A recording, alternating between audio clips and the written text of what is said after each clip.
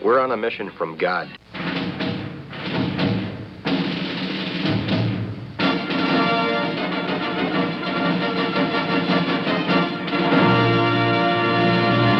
And now for something completely different.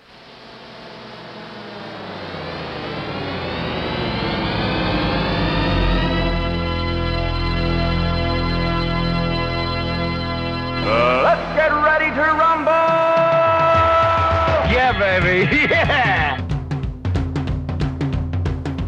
This is Pastor Jolly John Lekumsky, and yes, finally I'm up in the frozen north of Northfield, Minnesota. Like you didn't know you were in the north already, so they had to call it Northfield, but I'm up here. Where are you at, Matt? So I am in the beautiful as always, John, South St. Louis area. We are, let's see, it is 81 degrees right now here in South City at Ascension Lutheran Church, where I serve as pastor. What's the weather report up there in Northfield, John? I think we're supposed to be in the 70s. We're in really good shape, and you are for now. And by the way, the one thing, even when it gets extremely hot, which it will really quick for you, Matt. Yes, it you will. You have Ted Drew's. We were at Ted right. Drew's. That's we right. We made a pilgrimage to Ted Drew's right before we headed up here to Minnesota. That is my consolation. So, that's right. You can always go strip down to your underwear and eat ice cream. That's right. When all else fails. That's right. You know, Matt, I've admitted that I'm a curmudgeon. It's just what happens when you get old. But I think sometimes us curmudgeons have some legitimate complaints. I'm just so sick of them changing things, people. You know what I'm saying? No, don't get me wrong. I'm not opposed to improvement. I mean, who doesn't love a Little Caesars pretzel crust pizza, right? Well, yeah, but it's not to love.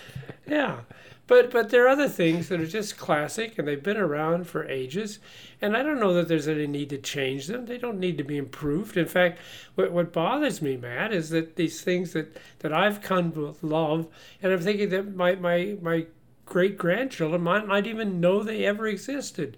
And you know, it happens every day, these things. But I think the straw that broke the camel's back is what happened last week. I just couldn't believe it, Matt. It just didn't make any sense at all. Uh-oh. Yeah, what is it, John? I know you got something. Well, thank you, Matt. I said, come on, Matt. What is it, John? That is bothering you.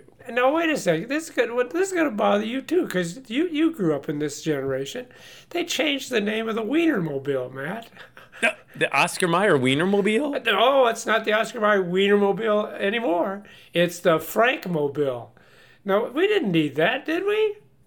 The Frankmobile? Yeah, no, see right there. That does. Huh. It's always been the Wienermobile, and I don't care. You can call it the Frankmobile if you want, but for me, it's always going to be the Oscar Mayer Wienermobile, okay? I'm with you, John. All right. Maybe we should get a letter writing campaign going. Well, maybe so. Once the Wienermobile, always the Wienermobile. Thank you. Can we get bumper stickers? Do people do bumper stickers anymore? That's probably changed too. Do we even have bumpers anymore, Matt? I don't know. Have you seen the Wienermobile in person ever, John? Have you? Well, you know, in passing, I was inside a restaurant and it just flew right by. I mean, it just flashed right before my eyes. Oh, but at least you had that brief vision of glory. That's right. Yeah, with the Wienermobile going by 35 miles per hour. And now that's as close as I got. It's just the Frankmobile, which I'm sorry, that doesn't. Yeah, and think of all the children that were named Wiener because of that, and now they'll be named Frank. So, all right, Matt, there's got to be something better than this. Honestly, Ian's probably going, is there going to be anything in this show that I can keep? What did you want to talk about, Matt? Well, Ian and at the KFUO and our listeners, I think this is a good lead-in because it sounds like John's sort of anxious about the change. Yes. So we're going to talk about anxiousness and anxiety a little bit today. Oh, so hopefully, John, you Thank find you. comfort in today's Wrestling with the Basics episode.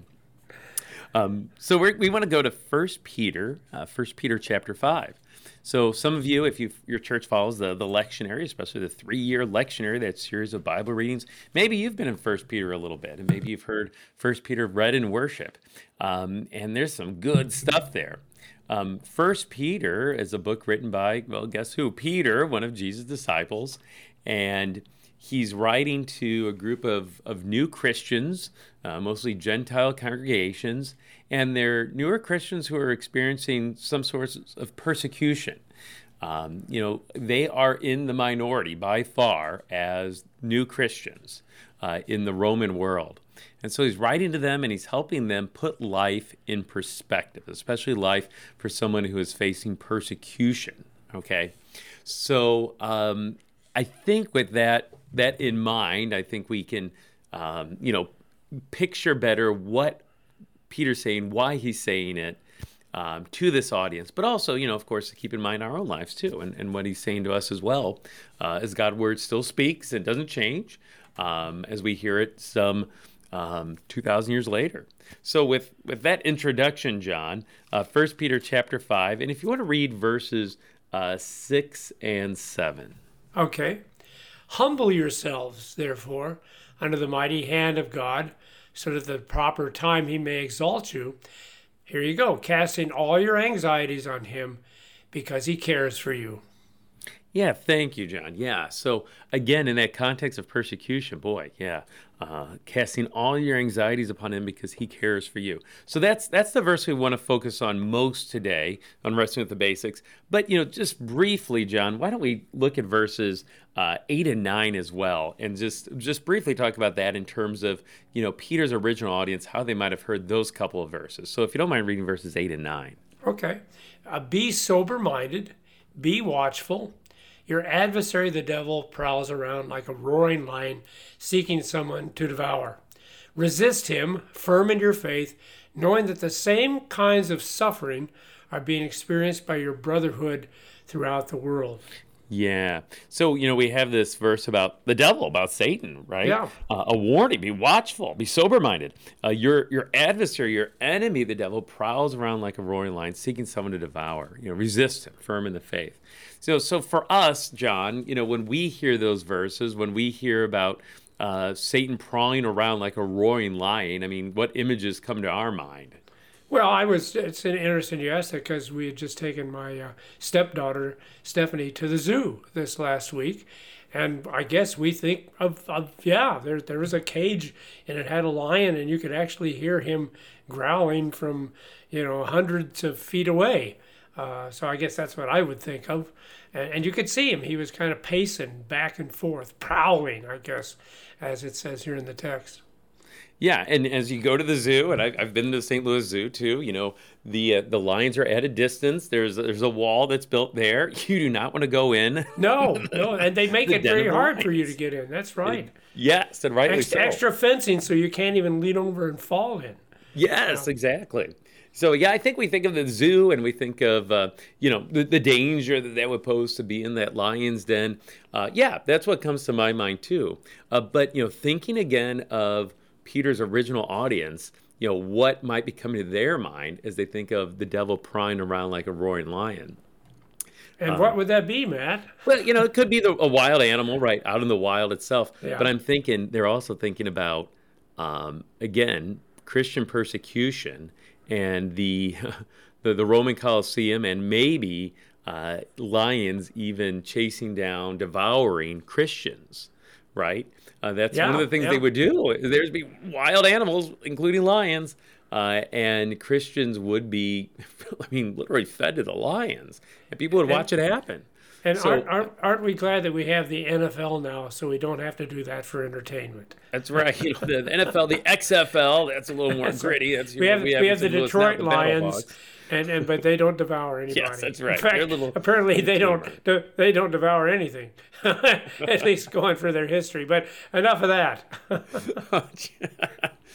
So I think, it's just, boy, that's a little more poignant when you think about, the devil's wrong, prowling around like a roaring lion, seeking someone to devour. And, maybe some of these Christians perhaps, had or will witness someone being devoured, Christian by a literal roaring lion prowling around. And yeah, man, I think we forget that sometimes, that we're talking about anxieties here.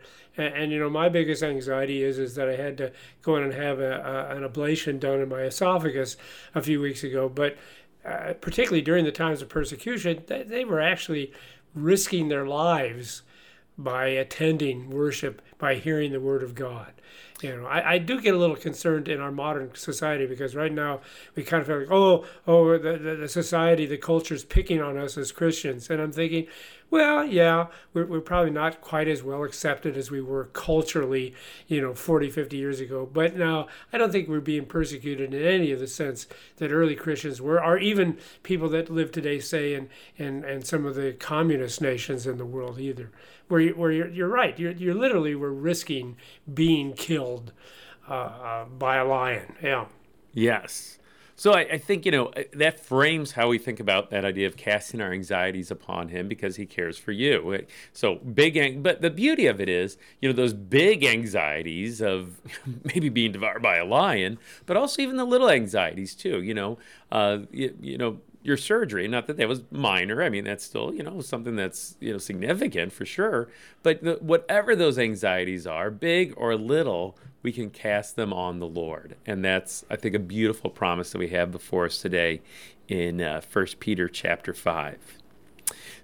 So, again, verse 6 that you read first begin, humble yourselves, therefore, under the mighty hand of God, that at the proper time he may exalt you.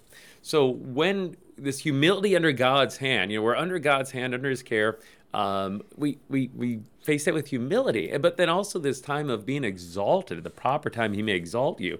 Well, when is God going to exalt us? And I think, ultimately, we look ahead to the last day. We look ahead to Jesus' return, that this promise of glorified bodies, for instance, right, as the dead are raised. And we meet the Lord in the air. What a beautiful promise that is, a day of exaltation for our Savior, but, by extension, for us who are connected to him. But it's, what do we do in the meantime, in the day-to-day life? And that's where that idea of casting our anxieties upon him comes in, I think. Matt, before we leave this thing, you're talking about being exalted.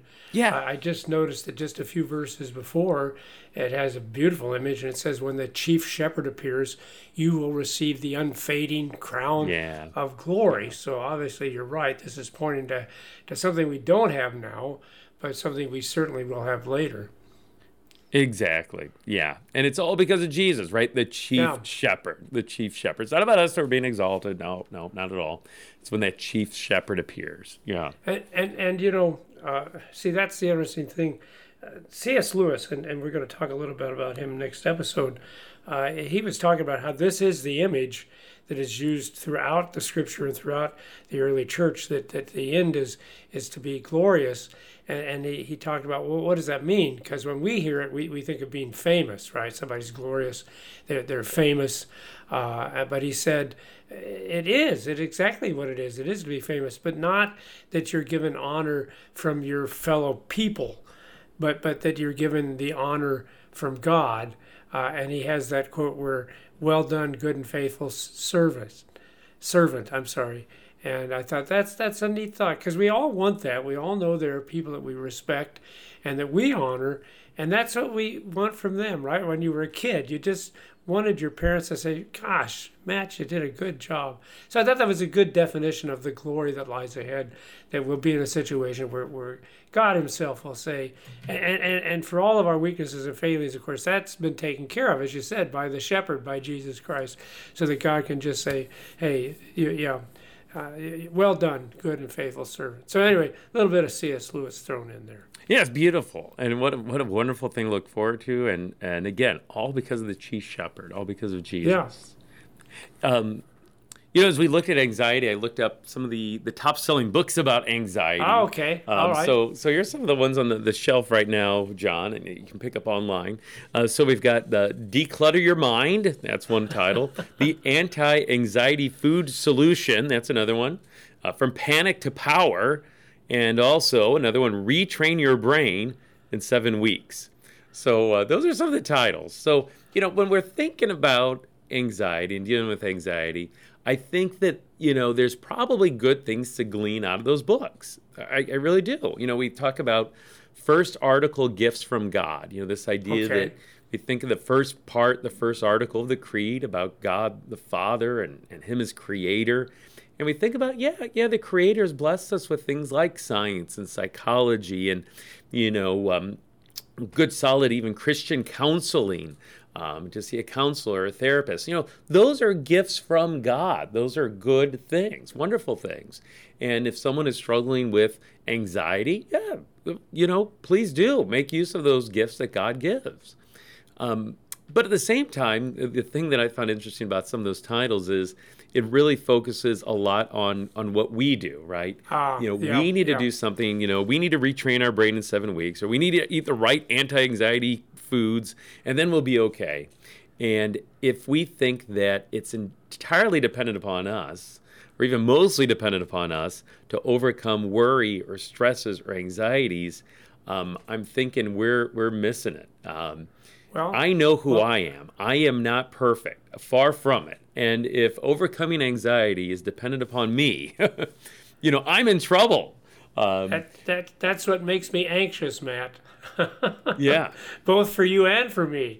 I'm thinking if it's dependent upon Matt, and then of course if it's dependent on me, that would make me anxious, very anxious. Exactly. So again, science, psychology, all those things, gifts from God, but all those things serve God's word and serve the Lord rather than the other way around, right? Yes.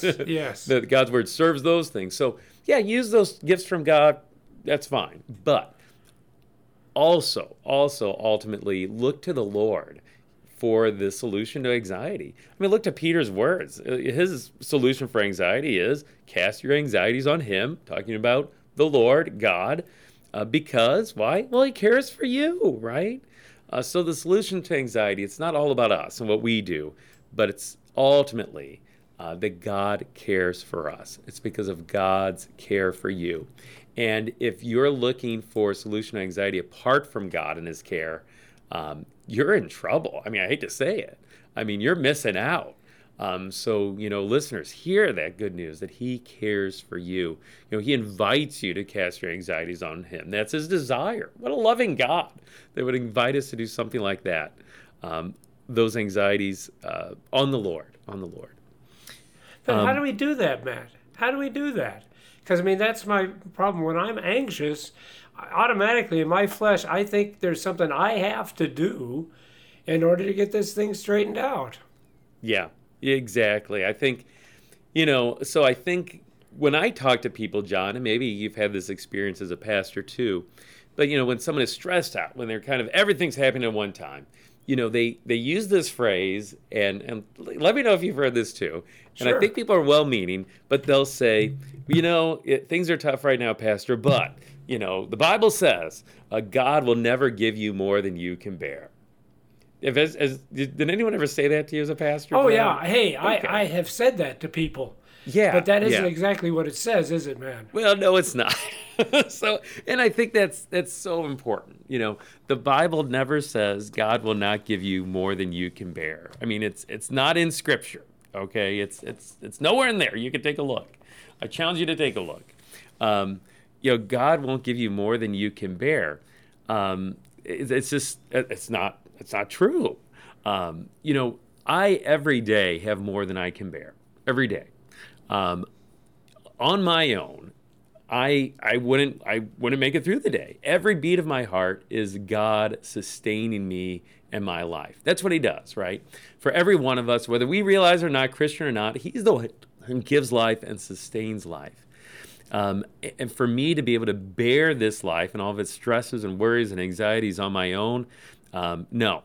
I just can't. I cannot make one of my hairs black or white. I cannot add 1 hour to my span of life. Like you have any hair.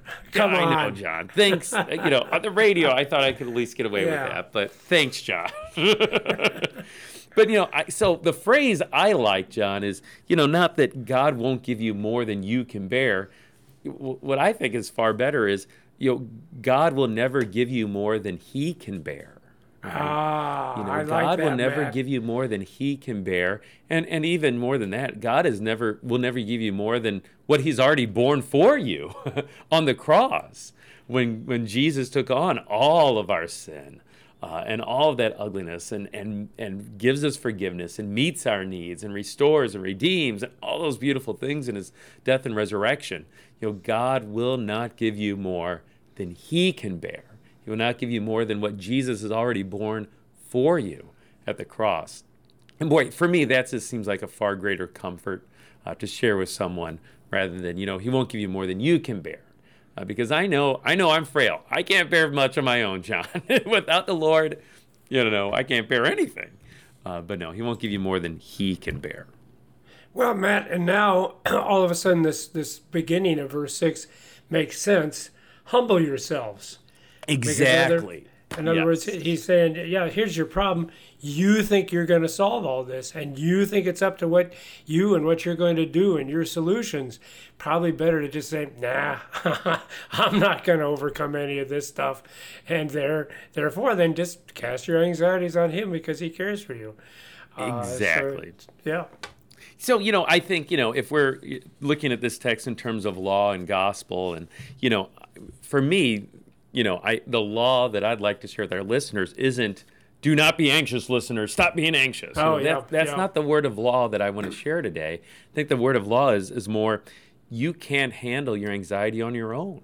And that's a word of law I think I need to hear. Your worries, your anxieties, your cares, no, you can't handle those on your own.